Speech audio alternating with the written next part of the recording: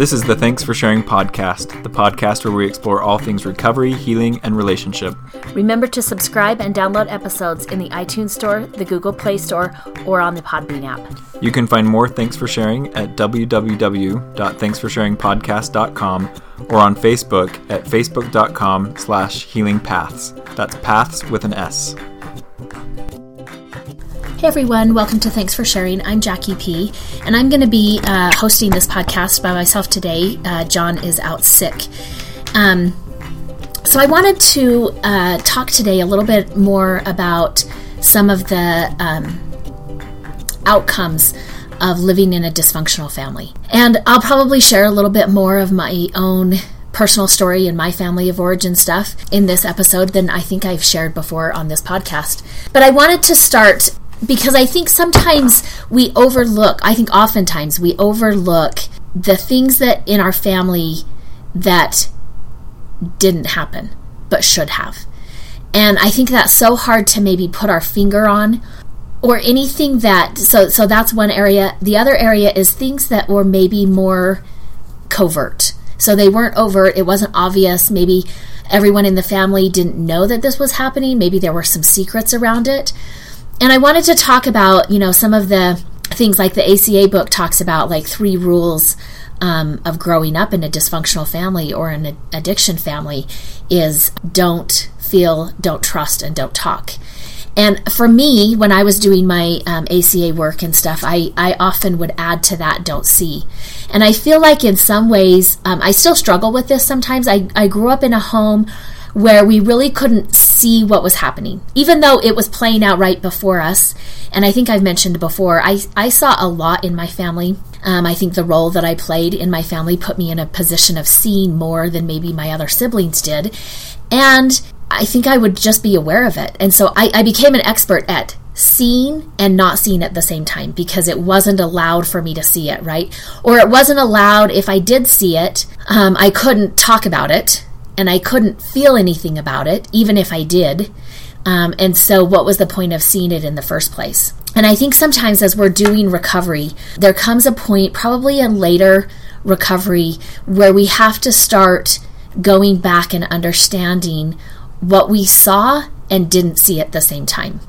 So we may have seen some of our family's dysfunction, but we also couldn't see it. Like that was that family rule, right? That what happened in our home stayed in our home, and we never talked about it, and we weren't that family. And so we saw it, and then we quickly unsaw it. And if this describes you or somebody that you know, and they're like me or you're like me, that trait kind of follows you into adulthood, where I would say I became pretty observant as a young child, but there's also that, like, I observe a lot of things, I have thoughts, I have feelings, I have ideas about what I see, and at the same time, I cannot trust what I just saw, what I just felt, what I just thought, what I just saw, right?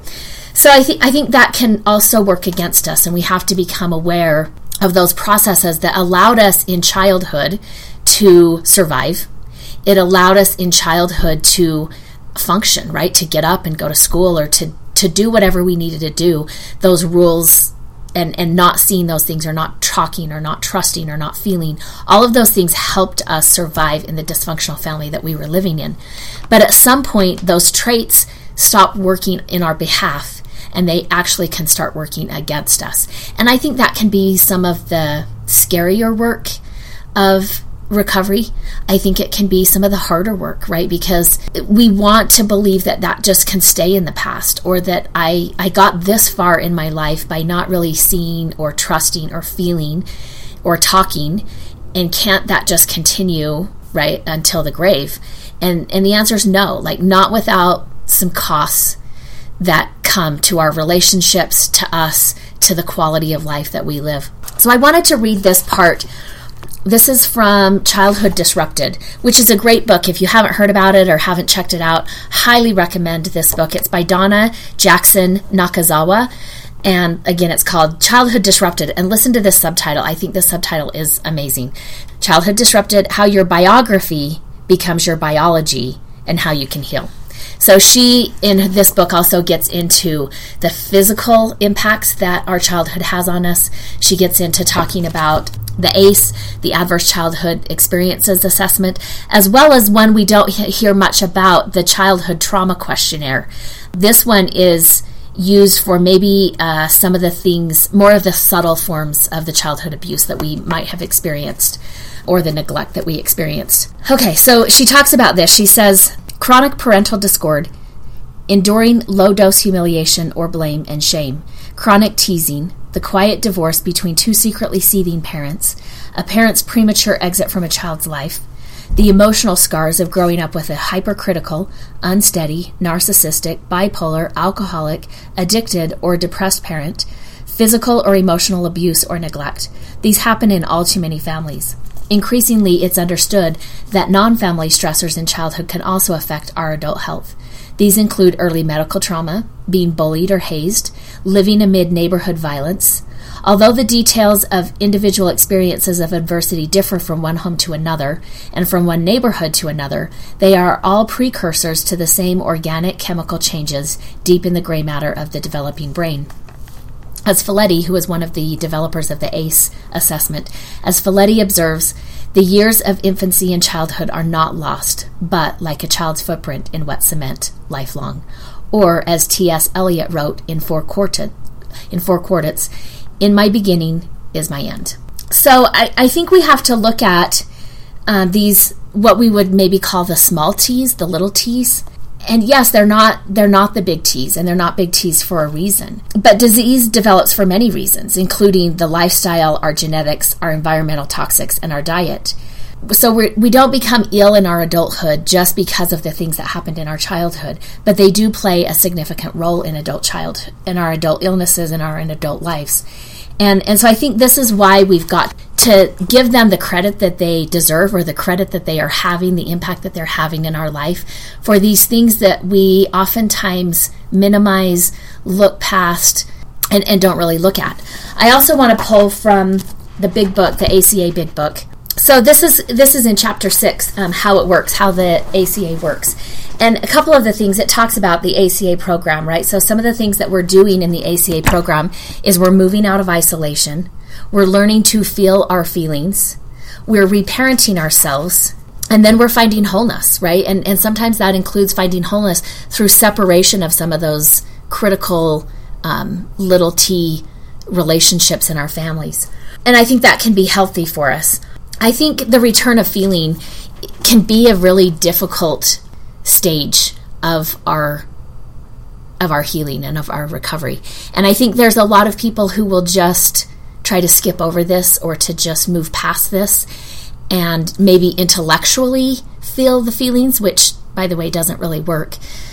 Or to just quickly move past, like, oh, I felt some sadness. Oh, that makes me feel sad. And I kind of say that on an intellectual basis, and I just move past that. And I think there's some rich work for us to be done as we start to really feel our feelings and to tell the story of what we saw but couldn't see, and what we felt but couldn't felt.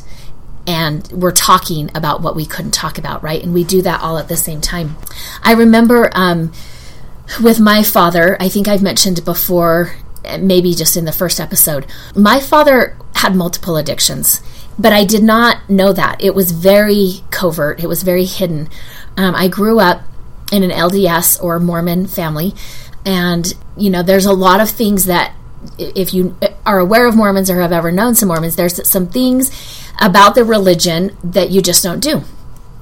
So I grew up thinking, right, that Mormons can't have addictions, which is not true. But that was Mormons aren't going to be alcoholics, right, because Mormons don't drink. And Mormons aren't going to have a smoking addiction because Mormons don't smoke, and we're not supposed to gamble, and all of these things, right, that go along with the religion.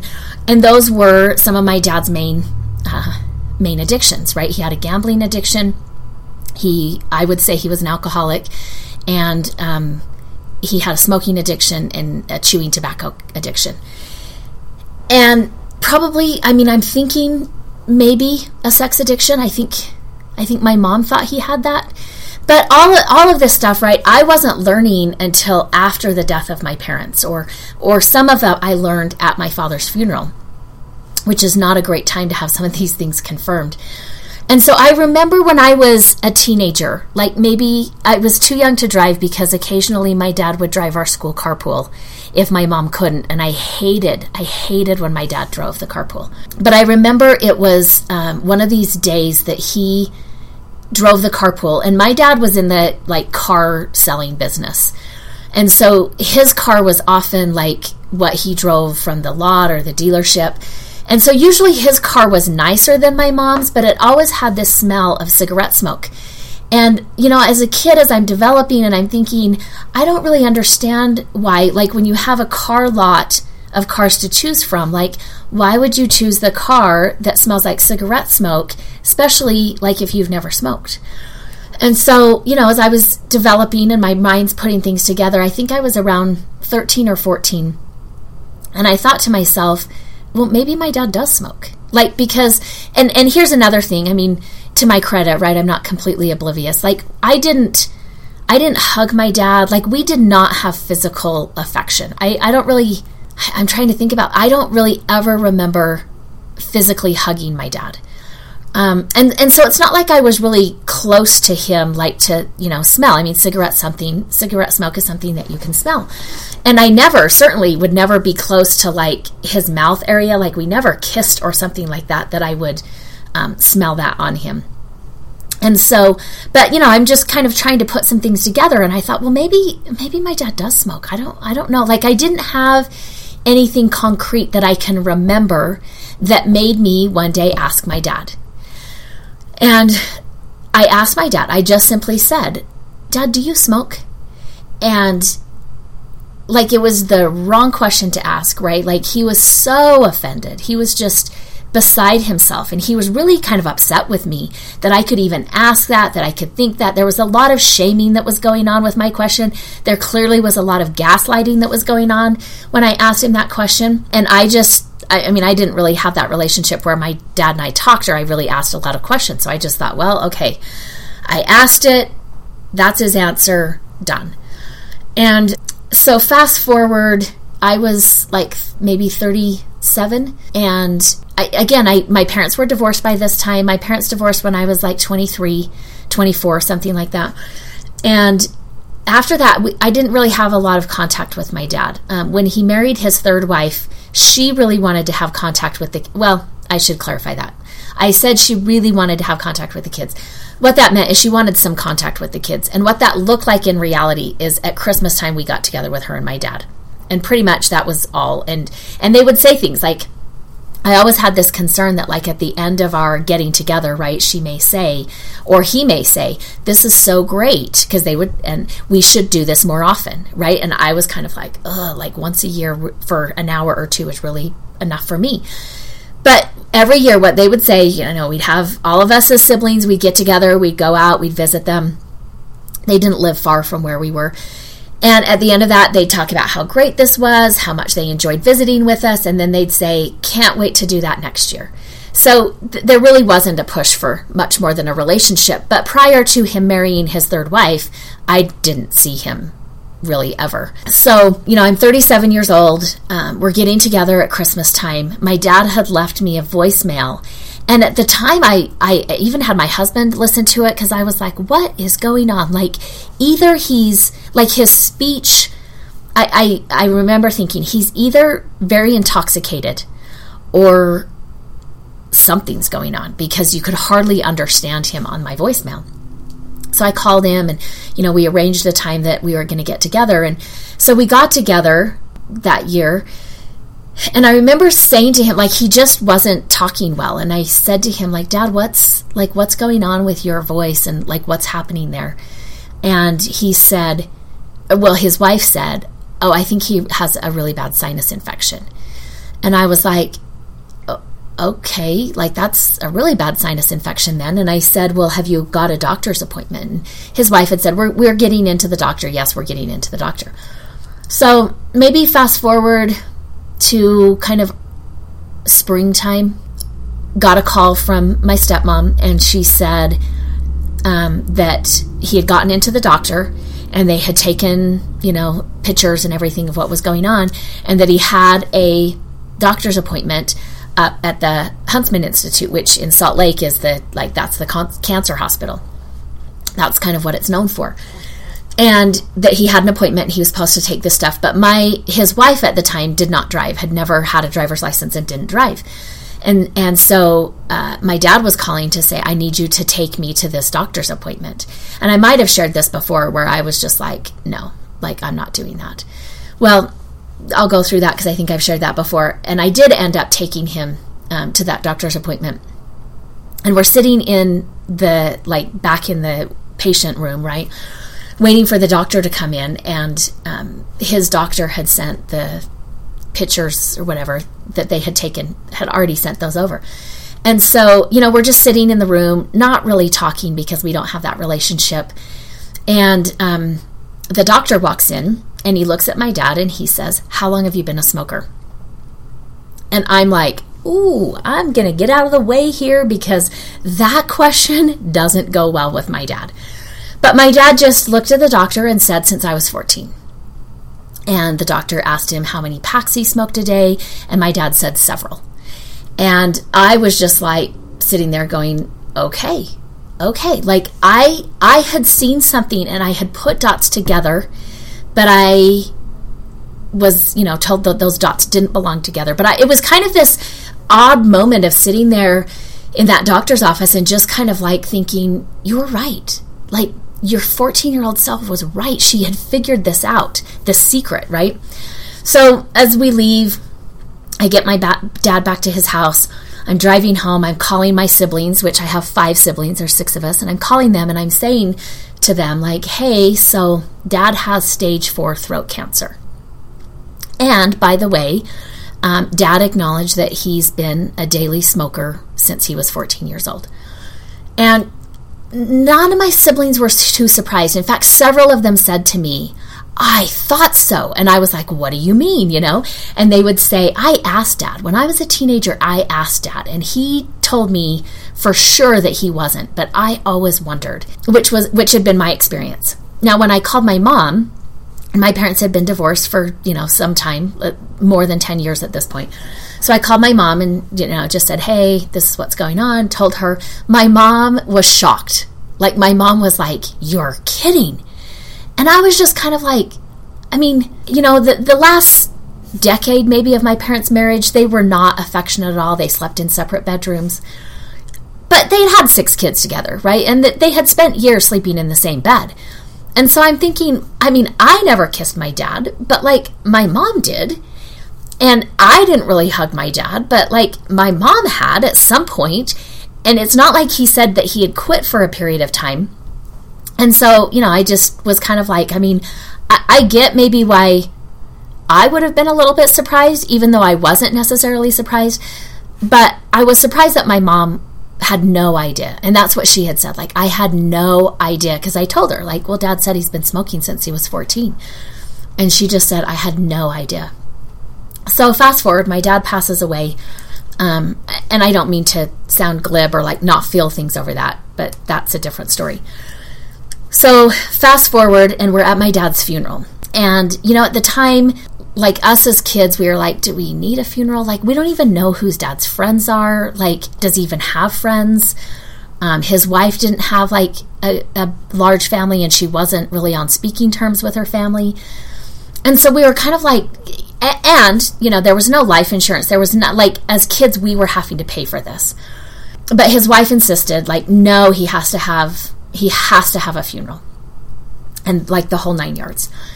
And even though, she wasn't paying for anything, but we were oh, okay. So we went along with it. We're planning it. We literally, we kind of said to her, can you find somebody to speak at this funeral that, he worked with? We don't even know those people.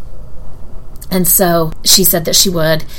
And so as siblings, but she wanted one of us to speak. And so as siblings, the way I remember it, we literally drew straws as to who would speak at the funeral. And one of my younger brothers drew the straw, and he was going to speak at the funeral. And, and he was saying, I'm going to need help. I'm going to need stories. And so he lived in Arizona at the time, and so he had emailed us all and was like, I just need stories that I can like use at the funeral. And apparently like a week went by and none of us had responded. So then he sent another email and he was like, they don't need to be good stories. Like, they don't need to be, endearing stories. Just give me a story. Like, I can make something of any story. And so it was difficult for us. And so, we went to the funeral. My dad's mom was still alive at the time, although she had a lot of dementia. But when my parents divorced, she had just really cut us out, had no contact with us and just cut us out of her life. And so we hadn't really seen her. And I don't know how much she remembered us at the funeral. And most of the people there, I just didn't even know any of them. But my dad's friend got up, or his work person, I don't know how friendly they were, but his work, the person he knew from work, got up to speak. And I was sitting in the audience, next to my husband, and I remember he started out and he said, anybody who knew Mike McAdams knew that he loved 4 things. And I remember thinking at the time, I don't know what those 4 things are. And thinking, well, this will be good. I'll learn some things about my dad. Kind of sad that it's at his funeral, but okay. He said, anybody who knew Mike knew that Mike loved cars. And, I'm like, oh, okay, yeah. I mean, my dad, like I said, spent most of his adult life in the car dealership. That's where he worked. So it's like, okay. And then he said, and secondly, Mike loved Wendover. And I was kind of like, oh, I didn't know that. And he went on and was kind of talking about how most days before my dad got to work, he would get up early and he'd drive to Wendover and spend a little while there before he had to be into the dealership. And I'm sitting there thinking that, and I'm hearing this and I'm thinking, oh, that makes so much sense, because my dad would get up. He was out of the house by 6 a.m. in the morning, right? And then he would get home maybe around 11:30, and that was pretty much Monday through Saturday. And then Sunday, the dealership were closed, and so he was home on Sunday, and that was hell being with my dad on Sunday. And then we'd start the week over again. And I remember I was a little bit older, maybe 16 or 17. And I remember, I didn't ask my dad this time, but I went to my mom and I asked her, and because you're kind of figuring out how the world works. And I had this thought one day, who goes and buys a car at 6:30 in the morning? Because my dad leaves at 6 to go to work. And so he'd be there for sure by 6:30. But who's buying cars at 6:30 in the morning, right? And so I kind of asked my mom this question, and I just remember she just kind of dismissed it and didn't want to talk about it and told me that he worked hard. And I was just kind of oh, okay, but that seems kind of odd to me. And then when I was at college, so I was probably about 19, one of my dad's stepbrothers, which I kind of knew him, but I might see him maybe once a year, but maybe not. And he lived in a different state. And I remember, so he was in town where I was going to college, and there had been a big snowstorm, where I was going to college, we didn't really have snowstorms very often. And so we'd had the snowstorm, and so pretty much the town was shut down, and he couldn't leave. He was going to go up to Salt Lake and visit my grandma, my dad's mom. And so I guess he talked to my grandma. My parents were still married at this point. And so he had called my grandma and told her that he was going to be delayed because he was stuck and he couldn't get out. And my grandma mentioned that I was going to college there and gave him my phone number. And so this uncle called me up and was like, hey, I'm in town, and, with the snowstorm, I'm not going anywhere. Can I pick you up and we can go to dinner? And, I'd never been one-on-one with this uncle. I didn't really know him, but I was a poor college student. So I'm like, yeah, you want to buy me dinner? I'm on. So he took me to this really nice steakhouse in the city, and we were talking, and I remember him asking me some questions that it took me really into my adult years. I think he was trying to make me see some things that he either knew about my dad or suspected about my dad. And one of those, and he would talk to me about just how much my family struggled financially. And this uncle did not struggle financially at all. But he had talked to me about, like, how many hours does your dad work a day? And how much do you think he gets paid?